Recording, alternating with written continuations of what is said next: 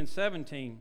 And that's where he says, "For I am not ashamed of the gospel of Jesus Christ, for it is the power of God unto salvation to the Jew, to everyone who believes, to the Jew first, and also to the Greek.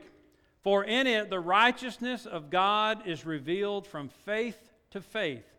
As it is written, the just, that is, those who are made right with God, the just shall live by faith." You see, the gospel of Jesus Christ is not just facts to be believed in. I want you to hear that throughout this whole study. The gospel of Jesus Christ is not just facts. Jesus died, Jesus was buried, Jesus rose again. It's not just facts. The gospel is the good news that Jesus Christ did come. He did die on the cross for our sin. He was buried. He was resurrected. And that fact, that life, that death can transform a sinner's life from the inside out and make him or her a brand new person here and also change their destiny. See, the gospel changes everything. The gospel is more than just facts to be believed. It is a life to be lived. A life to be lived. And that life is one of righteousness and faith. And that life is only possible through the power of the gospel. Last week we talked about how we can observe the power of the gospel. The power of the gospel is in its truth. It's truth. And we looked at that truth. What is the truth? Well, let me just rehearse it. It came from God's heart. The gospel originated with God. Didn't originate with man.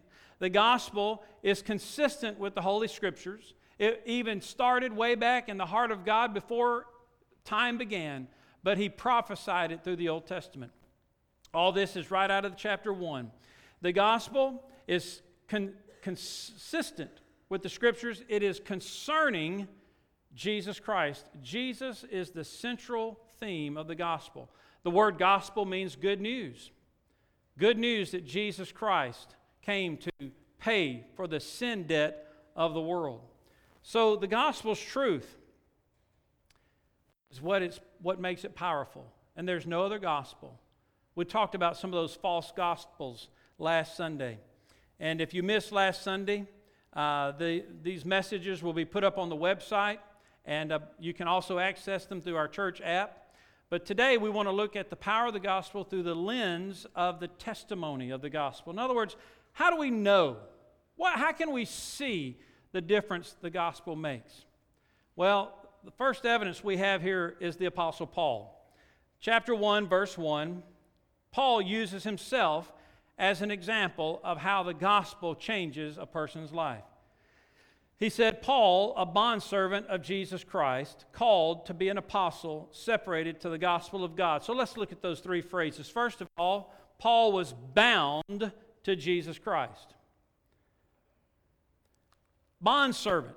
That doesn't mean that his service was one of bondage, but rather his service to Jesus Christ was wholehearted obedience to one who realized that he had been bought with a price. And that price was the blood of Jesus Christ. You realize the Bible says that? That if we are saved, we are not our own. We're bought with a price. Paul realized that. You remember the story I ended with last Sunday morning? The story of that African slave whose master was going to stab him and kill him with a spear. But there was a British traveler that came by and just in the nick of time raised up his arm to block the spear, but the spear went through his arm instead of through the slave. And as the blood spurted out, that traveler said, that slave now belongs to me because I just bought him with my own blood. And the master had to reluctantly let that slave go free. But that slave followed that British traveler. He said, "Now I belong to you, and I will serve you willingly." See, that's the gospel. We realize the price Jesus Christ paid for us. Not just facts to be believed. It is a life of commitment to the one who paid the price for us. That's what changes everything. Let's look at Paul's life before he was changed. Go to chapter 8 of the book of Acts, or you can look at it on the screen.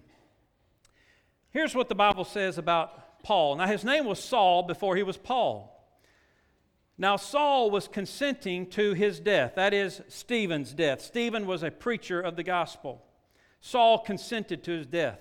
He was being stoned, Stephen was.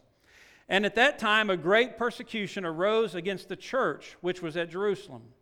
And they were all scattered throughout the regions of Judea and Samaria, except the apostles. And devout men carried Stephen to his burial and made great lamentation over him. As for Saul, he made havoc of the church, entering every house and dragging off men and women, committing them to prison. He hated Christians. He hated Jesus. He hated this new way. Chapter 9, verse 1 and 2 says, Saul, still breathing threats and murder against the disciples of the Lord, went to the high priest and asked letters from him to the synagogues of Damascus, so that if he found any who were of the way, whether men or women, he might bring them bound to Jerusalem. And then in chapter 26 of the book of Acts, Paul is giving his testimony to Agrippa after he was saved, and now he's imprisoned, and he's testifying of what Christ did in his life. He says about his former life, he said, I thought I must do many things contrary to the name of Jesus of Nazareth. This I also did in Jerusalem, and many of the saints I shut up in prison, having received authority from the chief priest, and when they were put to death, I cast my vote against them. And I punished them often in every synagogue, and compelled them to blaspheme. And being exceedingly enraged against them, I persecuted them even to foreign cities. This was the life of Paul before the gospel changed his life. He hated Jesus. He hated those who identified themselves with him. He committed his life to committing murder and insurrection against them, dragging them off into jail, separating families. But now, in Acts chapter 9, we see that he has a face-to-face, so to speak, with Jesus Christ. Remember on the road to Damascus, it says in chapter 9, verse 3, as he journeyed to Damascus to put some in prison, suddenly a light shone around him from heaven. Then he fell to the ground and heard a voice saying to him, Saul, Saul, why are you persecuting me? And he said, Who are you, Lord? Then the Lord said, I am Jesus, whom you're persecuting. It's hard for you to kick against the goads. In other words, you can't keep living like this. You cannot. You know what a goad was? And they plowed or pulled oxen. They had the yoke on its shoulders in the back to keep the oxen from kicking against the plow or against the wagon. They would put sharp sticks back there. Oh, the ox may kick one or two times, but as soon as he got stabbed in the back of the leg with those goads, he would stop kicking and start pulling. And Jesus was saying, you can't keep living like this. You're kicking against the goads. And that's what I would say, and Jesus would say to anyone who's here today that doesn't believe in him, that he is the one and only way to heaven. You're kicking against the goads. It's going to bring pain and sorrow to you in this life, but also for all of eternity. And so, it says in verse 6, so he, trembling and astonished, said, Lord, what do you want me to do? Then the Lord said to him, Arise and go into the city, and you'll be told what you must do. And the men who journeyed with him stood speechless, hearing a voice, but seeing no one. Then Saul arose from the ground, and when his eyes were opened, he saw no one, but they led him by the hand and brought him into Damascus. And he was 3 days without sight, and neither ate nor drank. Now the rest of Paul's testimony is in Acts chapter 26, where he tells it before King Agrippa. We'll look at that again in just a moment. But here's what I want you to see. Paul's life was drastically changed in an instant by the power of the gospel. It changes everything. He was a Christian murderer, an imprisoner of Christians, consenting to their death, wreaking havoc, persecuting the church of Jesus Christ, hating Jesus, an enemy of the cross. But when he met Jesus, it changed everything. He even says, I was called to be an apostle. Back in Romans verse 1, I'm a bondservant now. I'm submissive to the will of Jesus Christ now. I serve him willingly. I am now called to be an apostle. An apostle was one who witnessed the resurrection of Jesus Christ. An apostle was one who was commissioned by Christ himself. There were 12 apostles. There were 12. Paul says he was a 13th one, if you will. Actually, there would be one that replaced Judas, Matthias, in Acts chapter 1. Those are the apostles. There are no more apostles in the sense of that kind of word. But Paul was an eyewitness of Jesus Christ on the road to Damascus. So he says he was called to be an apostle. And he was able to bear witness of the resurrected Jesus because he saw him, as it were, face to face. In Acts chapter 9, verse 15 and 16, the Lord said to Ananias, who was to minister to Saul, he said, "Go and to meet Saul, for he is a chosen vessel of mine, to bear my name before Gentiles, kings, and the children of Israel, for I will show him many things he must suffer for my name's sake."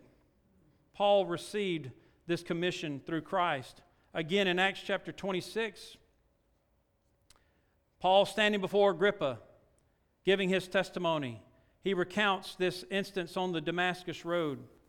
And in verse 16, he says, "This is what Jesus said to me, 'Rise and stand on your feet, for I have appeared to you for this purpose, to make you a minister and a witness, both of the things which you have seen and of the things which I will yet reveal to you.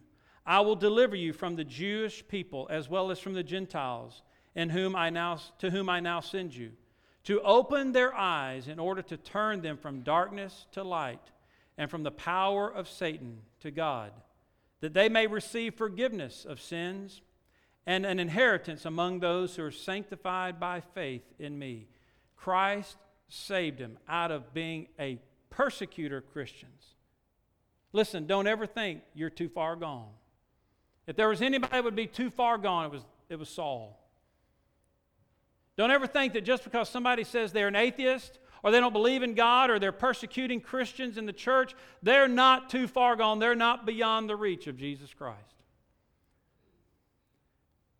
And God can take that despicable creature like you and me, the wretch that we were, and He can transform our lives and call us to be something completely different, a witness for Him. This commission that Jesus had given Paul was to take the gospel, this good news that radically changed him, to all the nations. You see, it wasn't a gospel just to be believed in. It was a gospel Paul had to obey. That's what he says here. Look at Romans chapter 1.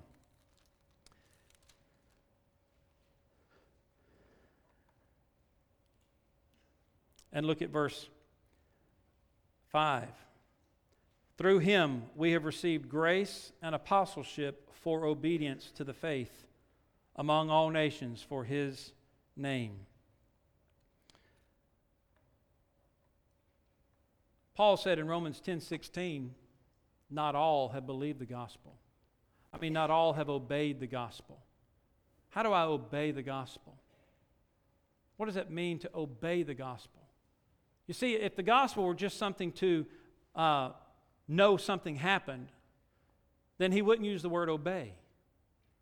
You see, obey implies what? Submission, right? Surrender to what?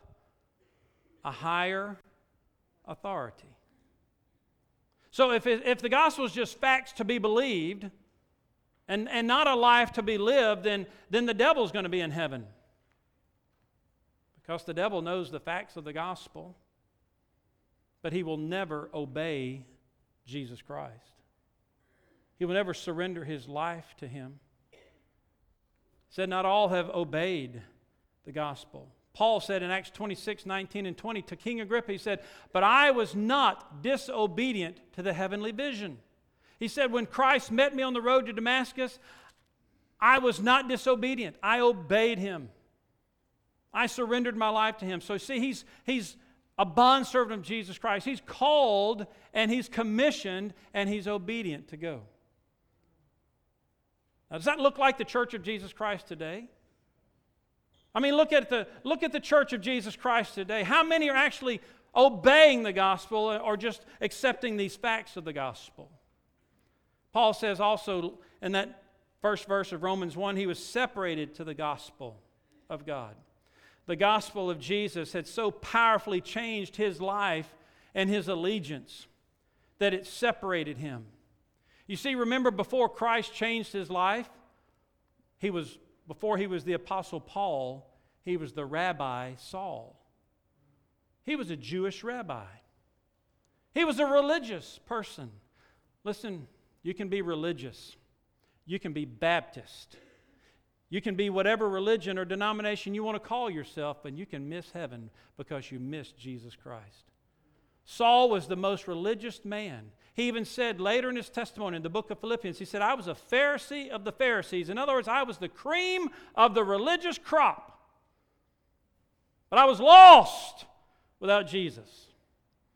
I don't care how many times you've been to church, how many offices you hold, how many committees you serve on, how many times you've been baptized, how many times you've read the Bible through. None of those things will save you.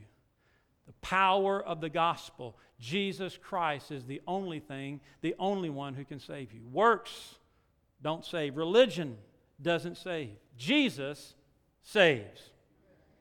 Jesus saves. He was a Pharisee, the strictest religious sect in Judaism. But Saul was changed by the power of the gospel of Jesus Christ, and it changed his whole life. He was no longer simply obedient to a religion. He was now committed to Jesus Christ and proclaiming His powerful, life-changing gospel. He said, I've been separated to the gospel. Whereas before, Paul was separated to Judaism, which was the gospel of legalism. You got to do this, this, this, this, and this, and then maybe God will accept you. But don't leave out this, this, and this too. Oh, yeah, and there's point A, B, C, and then there's 1, 2, 3 under that. And that's what the Pharisees were famous for, trying to interpret the law and adding to it.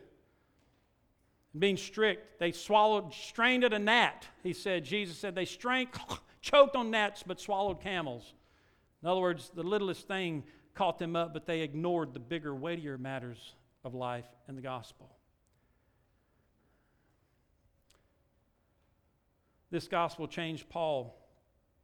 He was now separated not to a religion, he was now separated to Jesus Christ. It wasn't about being a Baptist. It wasn't about being a church member. It was about being a follower of the Savior.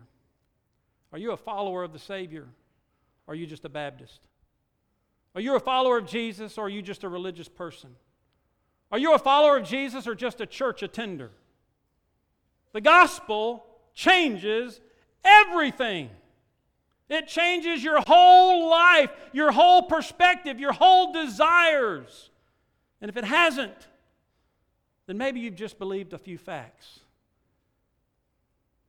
and you never surrendered to the person of Jesus Christ. The gospel changed Paul, and Paul surrendered his life to obey the gospel. And the gospel, he says, was not only for the Jews, but for the non-Jews. He says in verse 5, all nations. This was the command given to us by the Lord Jesus in Matthew 28 and 4 other places in the New Testament. Go into all the world and preach my gospel. Go to all nations. Go to the uttermost parts of the earth. That's the command. That's the commission all of us are given. We'll look more about that next week. The word nations here is the word ethnos. Can you guess what English word we get from that Greek word, ethnos? Ethnic or ethnicities. The word nations here is we are to take the gospel to all ethnicities. And I remind you what the Apostle John saw in his vision in Romans 7:9. He said, I saw around the throne in heaven members of every language, nation, tribe, and tongue. In other words, there will be men and women, boys and girls from every nation on earth that are saved in heaven. Red, yellow, black, and white, they are precious in His sight. I also remind you of Acts 17:26. Paul said to the men, the wisest men on the earth at that time, or so they thought, the men of Athens, Greece. They had this altar made to the unknown God, and Paul was saying, I want to tell you about that unknown God. His name is Jesus Christ. And Paul began to preach the gospel.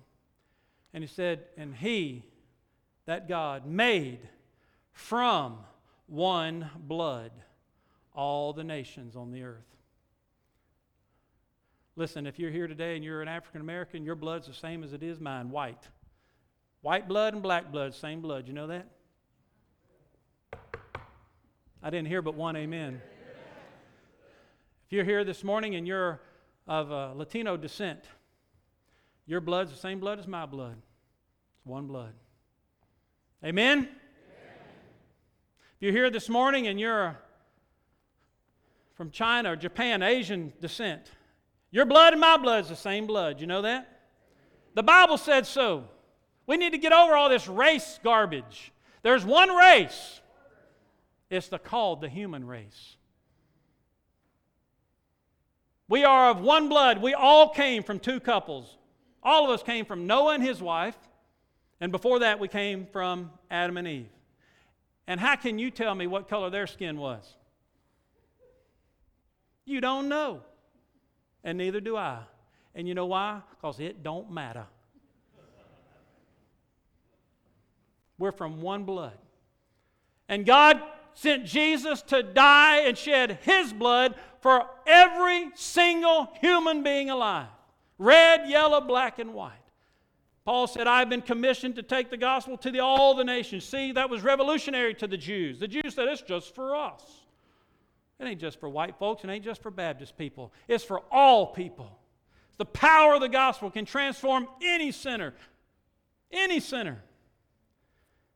It changed Paul. He's the testimony. He used to hate Christians. He hated Gentiles. And now God's calling him to take the gospel to the Gentiles. That's a change of life and perspective, isn't it? There's one more evidence of the change in Paul's life, and that is that he is now, whereas before he used to persecute and hate the followers of Jesus, now he loves them. He's devoted to the saints. Verse 8, he says, I thank God for you all through Jesus Christ. Another evidence of the transformation of Paul's heart was his love and concern for the followers of Jesus. He used to hate them and treat them cruelly, but now we see his heart changed. In verse 7, he calls them beloved of God.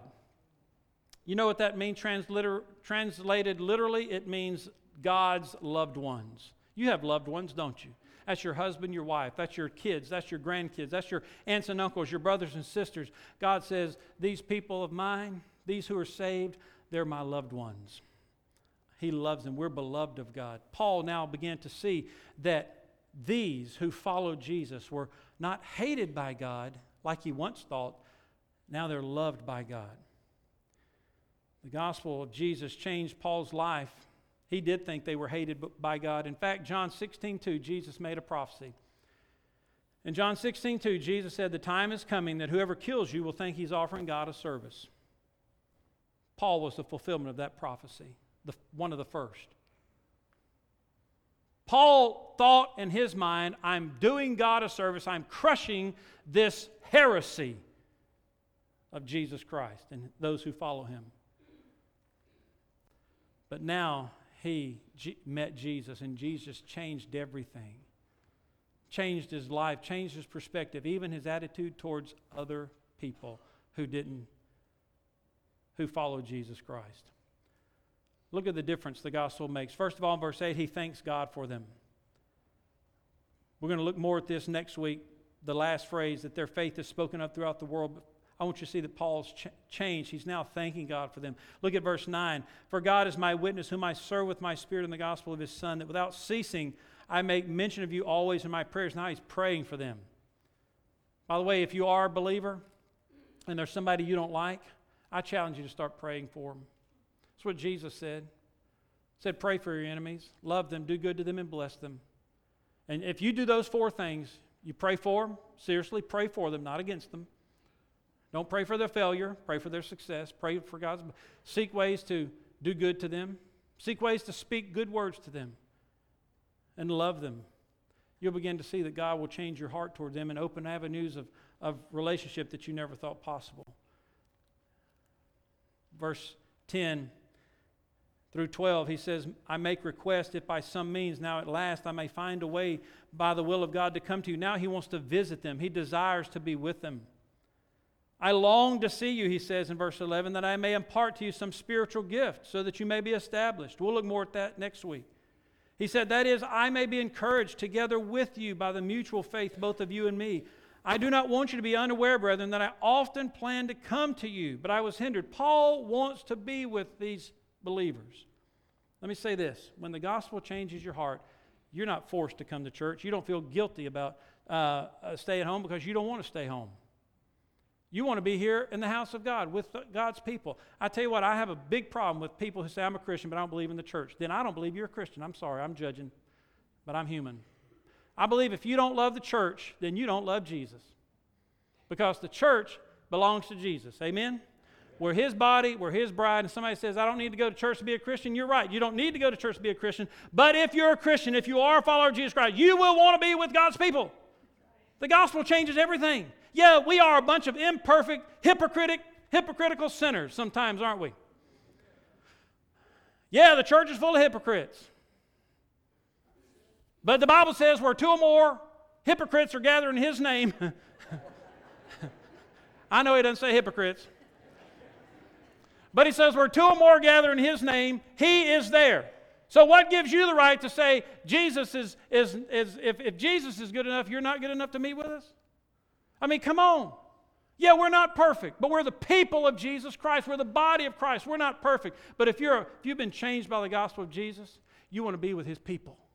And let me tell you what, His people are the best people in the world. Your people, you people. I'd rather be with you people than the wicked who deny Jesus, who want nothing to do with Him. Oh yeah, we're imperfect. We step on each other's toes. We sometimes hurt each other's feelings. Maybe hopefully not intentionally, but mostly unintentionally. We don't always agree, see eye to eye, but we love each other. We're committed to each other.